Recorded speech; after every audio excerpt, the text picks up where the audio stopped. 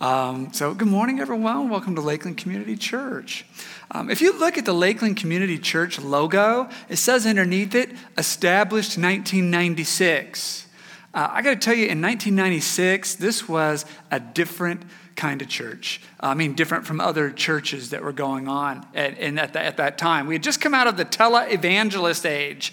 If you missed Christianity in the late 1980s, you missed some silliness.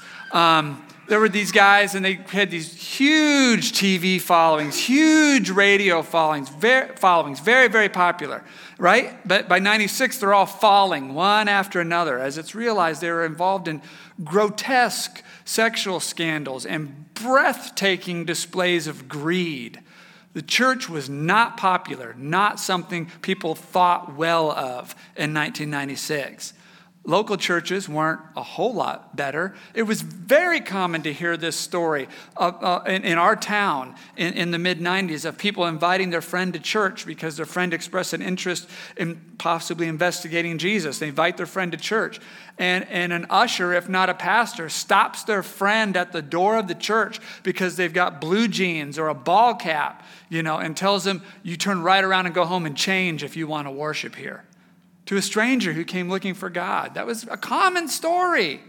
On the other side of town, churches were dry as dust. For something that's supposed to be proclaiming the greatest miracle of the universe, they were so boring.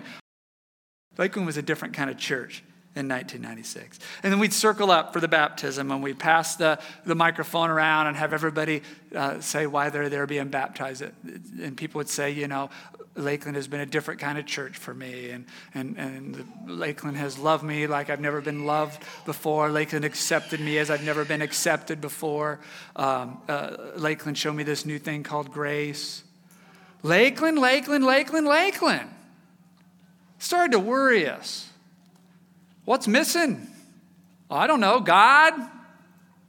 Just go out on a real limb. Jesus? He was missing from these stories. We started wondering, are these folks saved to Jesus Christ? Or are they saved to Lakeland? What are they hearing exactly when we're preaching and why we don't want to be Mr. Bean Goes to Church? They were hearing the message and then seemed like ended up maybe worshiping the wrong thing. This is not a new problem. This was happening in the very first churches. For our Good Things Go Bad series, we're in the book of Acts, chapter 14, and here in the midsummer. And we're going to pick up right where we left off last week in verse 8. So Paul and Barnabas, you're going to hear about them. Paul and Barnabas were some of the first teachers of the church. And they have left Antioch to go to islands and go to other coastlands because there's Jews living everywhere in the world to tell them that the Messiah promised has come. What they find is when they preach, it's not just Jews who come to believe, but also pagans, also Greek-speaking foreigners are coming to believe in Jesus Christ as well. And that's what's about to happen here in verse 8. While they were at Lystra, Paul and Barnabas came upon a man with crippled feet. He had been that way from birth, so he had never walked. He was sitting and listening as Paul preached.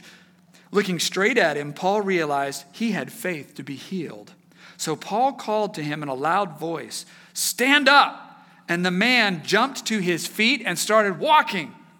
When the crowd saw what Paul had done, they shouted in their local dialect, "These men are gods in human form." They decided that Barnabas was the Greek god Zeus and that Paul was Hermes since he was the chief speaker. Now the temple of Zeus was located just outside the town. So the priests of the temple and the crowd brought bulls and wreaths of flowers to the town gates, and they prepared to offer sacrifices to the apostles. So this amazing miracle happens. Paul heals this guy who's been crippled since he was born. And the crowd goes wild. And they start talking. Now here's the problem. Paul and Barnabas can see that the crowd is going wild, and why wouldn't they? They've known this guy their whole life. He's never walked. Now he's walking. So of course they're going to just go crazy and throw a parade. What Paul and Barnabas don't know is that they think Paul and Barnabas are gods come to visit the earth. And they don't know that because, well, back then, anybody who wanted to get business done spoke Greek. That was the language you need to be able to speak to do business with anybody. But they had this local dialect they spoke in this village of Lystra. And Paul and Barnabas don't speak that. So they can't hear when the people say, they're gods. That guy must be Zeus, and the one who's doing all the talking must be Hermes the messenger. Which then really freaked the people out. And here's what Paul and Barnabas don't know, is that here in Lystra, they have a different version of the flood story. So they know that there was a flood that took out everything in ancient history. But they have a different version of why that happened. It's not Noah and the ark. In Lystra, the story was that Zeus and Hermes came to visit the town. And everybody recognized that it was them and offered sacrifices to them, except for one couple. One couple in the town was kind of snotty, and they didn't offer sacrifices to Zeus and Hermes. So Zeus got angry and flooded the entire region. So when they see this guy get healed and somebody says, oh, I think this might be Zeus and Hermes, they all freak out. They know the next thing they need to do is offer sacrifices to them, and every single person better participate, or these guys might get mad and destroy everything. So all Paul and Barnabas know is the guys walking, praise the Lord, and the parade's starting, and then they see them marching in bulls with wreaths of flowers and garlands of flowers, and Paul says, oh no, that is a pagan sacrifice ritual. That's what they do for their local gods, and they're marching it right up here to our feet. What did they just hear? I mean, he just preached to them that God's Messiah has come in Jesus, that Jesus is the Savior, that Jesus will save them. He's just preached to them that the old gods, Zeus and all that pantheon, they're not even real. How did they get this? How did they get it so wrong?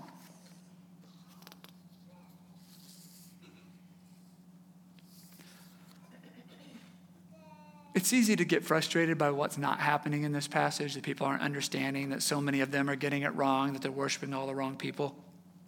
That we can miss the fact that there was somebody in that town who got it right. We blew right past the man who'd been crippled since before he was born. Can we go back and pick that guy up? Verse 8.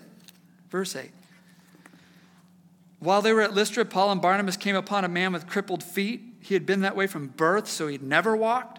He was sitting and listening as Paul preached. Looking straight at him, Paul realized he had faith to be healed. So Paul called to him in a loud voice, stand up. And the man jumped to his feet and started walking. Now, this is not a guy who was hurt on the job last year. He was born this way. His feet have been curled under like that since he was born.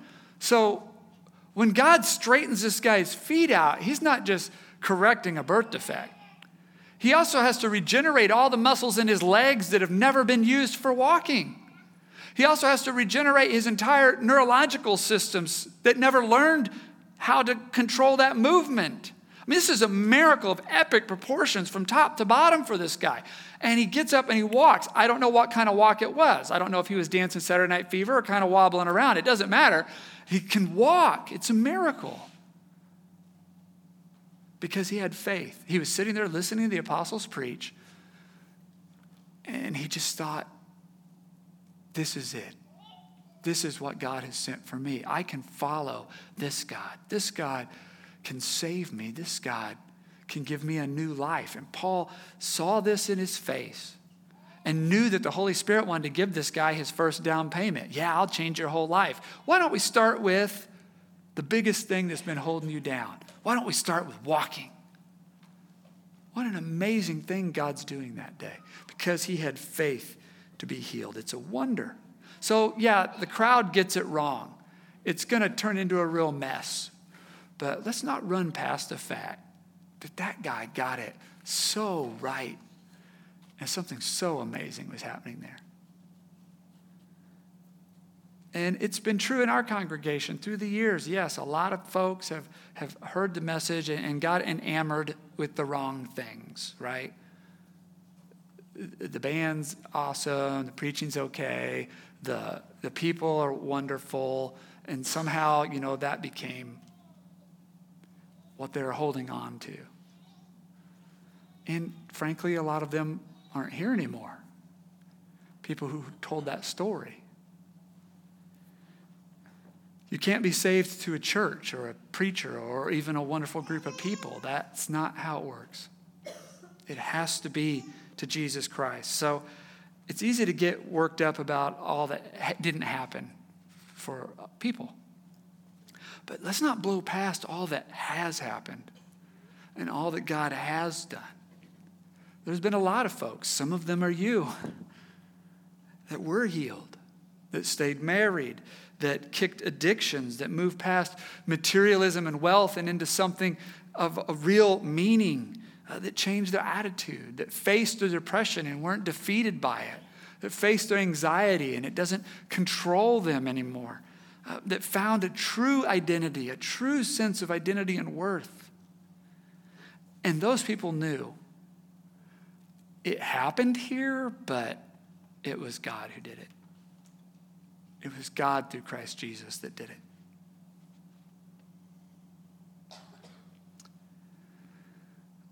Lakeland's still a different kind of church. It's still a different kind of church. We have a whole new generation coming up. They have all new questions and a lot of the old ones still. And here's a story I still hear a lot, super frustrating to me, but someone will say, I was reading through the Bible and I was frankly confused. There was some stuff that kind of bothered me. I started asking questions. I had a few doubts. And the youth pastor or sometimes the pastor takes them aside and says, we don't ask questions like that here. We just believe and have faith. If you can't just believe and have faith, then maybe you should leave. I still hear that story. Never have heard that here. I've never heard that story here.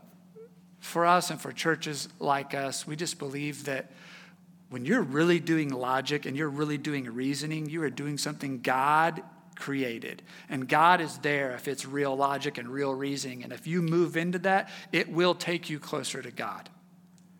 It will take you closer. We're not afraid of the questions. And so bring the questions. Email them in. If you're watching the live stream, you're like, I got a question. Email me. We will start a correspondence. I will wear you out. We're not afraid of that. We're not afraid of that. That's God's territory. Thought and reason is God's territory. He has the best thinking. So go there. Life also has a lot of unfair knocks, right? A lot of tragic, unfair things still happen. Babies are still born with crippled feet and not able to walk.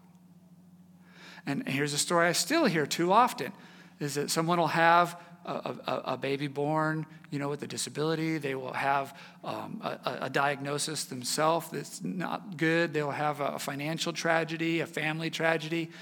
And someone in their church, sometimes their own pastor, will say, well, you have a secret sin. You have something you've done to offend God, and so he's cursed you, because if you were right with God, that wouldn't be happening to you. He would fix that for you. So you have to figure out what your secret sin is and confess it, and then it'll all turn out okay. That's garbage. That's garbage theology. It doesn't say anything like that anywhere in the scripture. Paul prayed his whole life that a thorn in the flesh should be removed, and God said his whole life, sorry, no, there's reasons.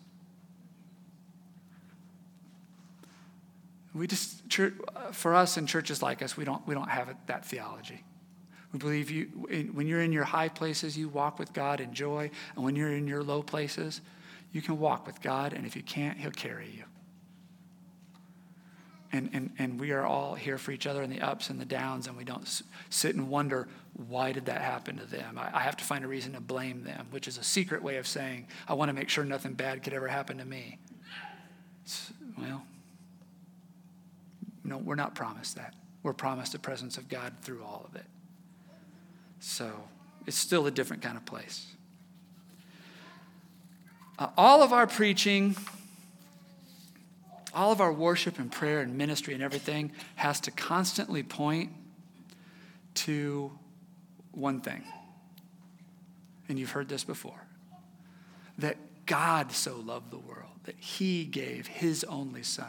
And that whoever believes in him will not perish, but have eternal life. For God sent his son into the world not to judge the world, but that the world might be saved through him. Everything's got to point to that. They can't worship us. Nobody should be lining up saying Lakeland this. And the title of this message is Why You Shouldn't Love Lakeland Too Much. You can love it, but don't love it too much. Because it's dangerous, because we don't have the wisdom that people need to negotiate the next stage of their life. We don't have the power to do the miracles that they need, that God wants to do to change their circumstance and to show a new life. And here's the biggest reason. We're huge sinners. We're huge sinners. I'm working my way to the same cross that I'm telling all of you about. I can't forgive sins. I can't conquer sins. I have no right and no ability. All I'm doing is offering a shoulder saying, I'm limping that way. You want to limp that way too? Because I heard there's someone here who can take this all away. That's where I'm headed. That's all any of us are doing.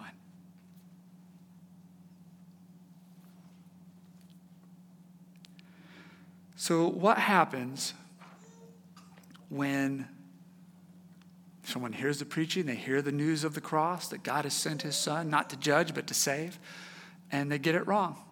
What do we do about that? We go on to verse 14. To go on to verse 14, you'll have to come back next week. We'll get to that. We'll get to what Paul and Barnabas do about the parade of sacrifices coming up to their feet. But for today, let's not blow past the man who was healed. Let's not blow past the healing God has brought us and still wants to bring to us today. And let's celebrate that. And this morning, maybe some of you are thinking, okay, I think I could start a journey here. I don't know everything about Jesus. I don't have all the answers, but I've heard enough. I feel it in my heart that God is offering me this, and I want to accept the offer and see where it goes. We'll pray together right now. Let's pray. Father, we've been through highs, we've been through lows. It's becoming clearer now, Lord, that you've always been there. It was us who were wandering around distracted. But today, Lord, your Spirit maybe has given us the ability to see you, that your hand is stretched out to us, and we want to take the chance and take it, Lord. Lord, I want to start a life with you. I want to follow you. I want to see where this goes. I invite your Holy Spirit to come and teach me. I see now that you have forgiven me. I don't need to hide from you, and I don't need to be ashamed. Lord, I pray for each person praying this prayer right now, at home, in the sanctuary, that they will feel the full forgiveness of Christ Jesus and the full invitation to take a next step into an amazing new life with you, to stand up and walk. It's in the name of Christ Jesus we pray. Amen.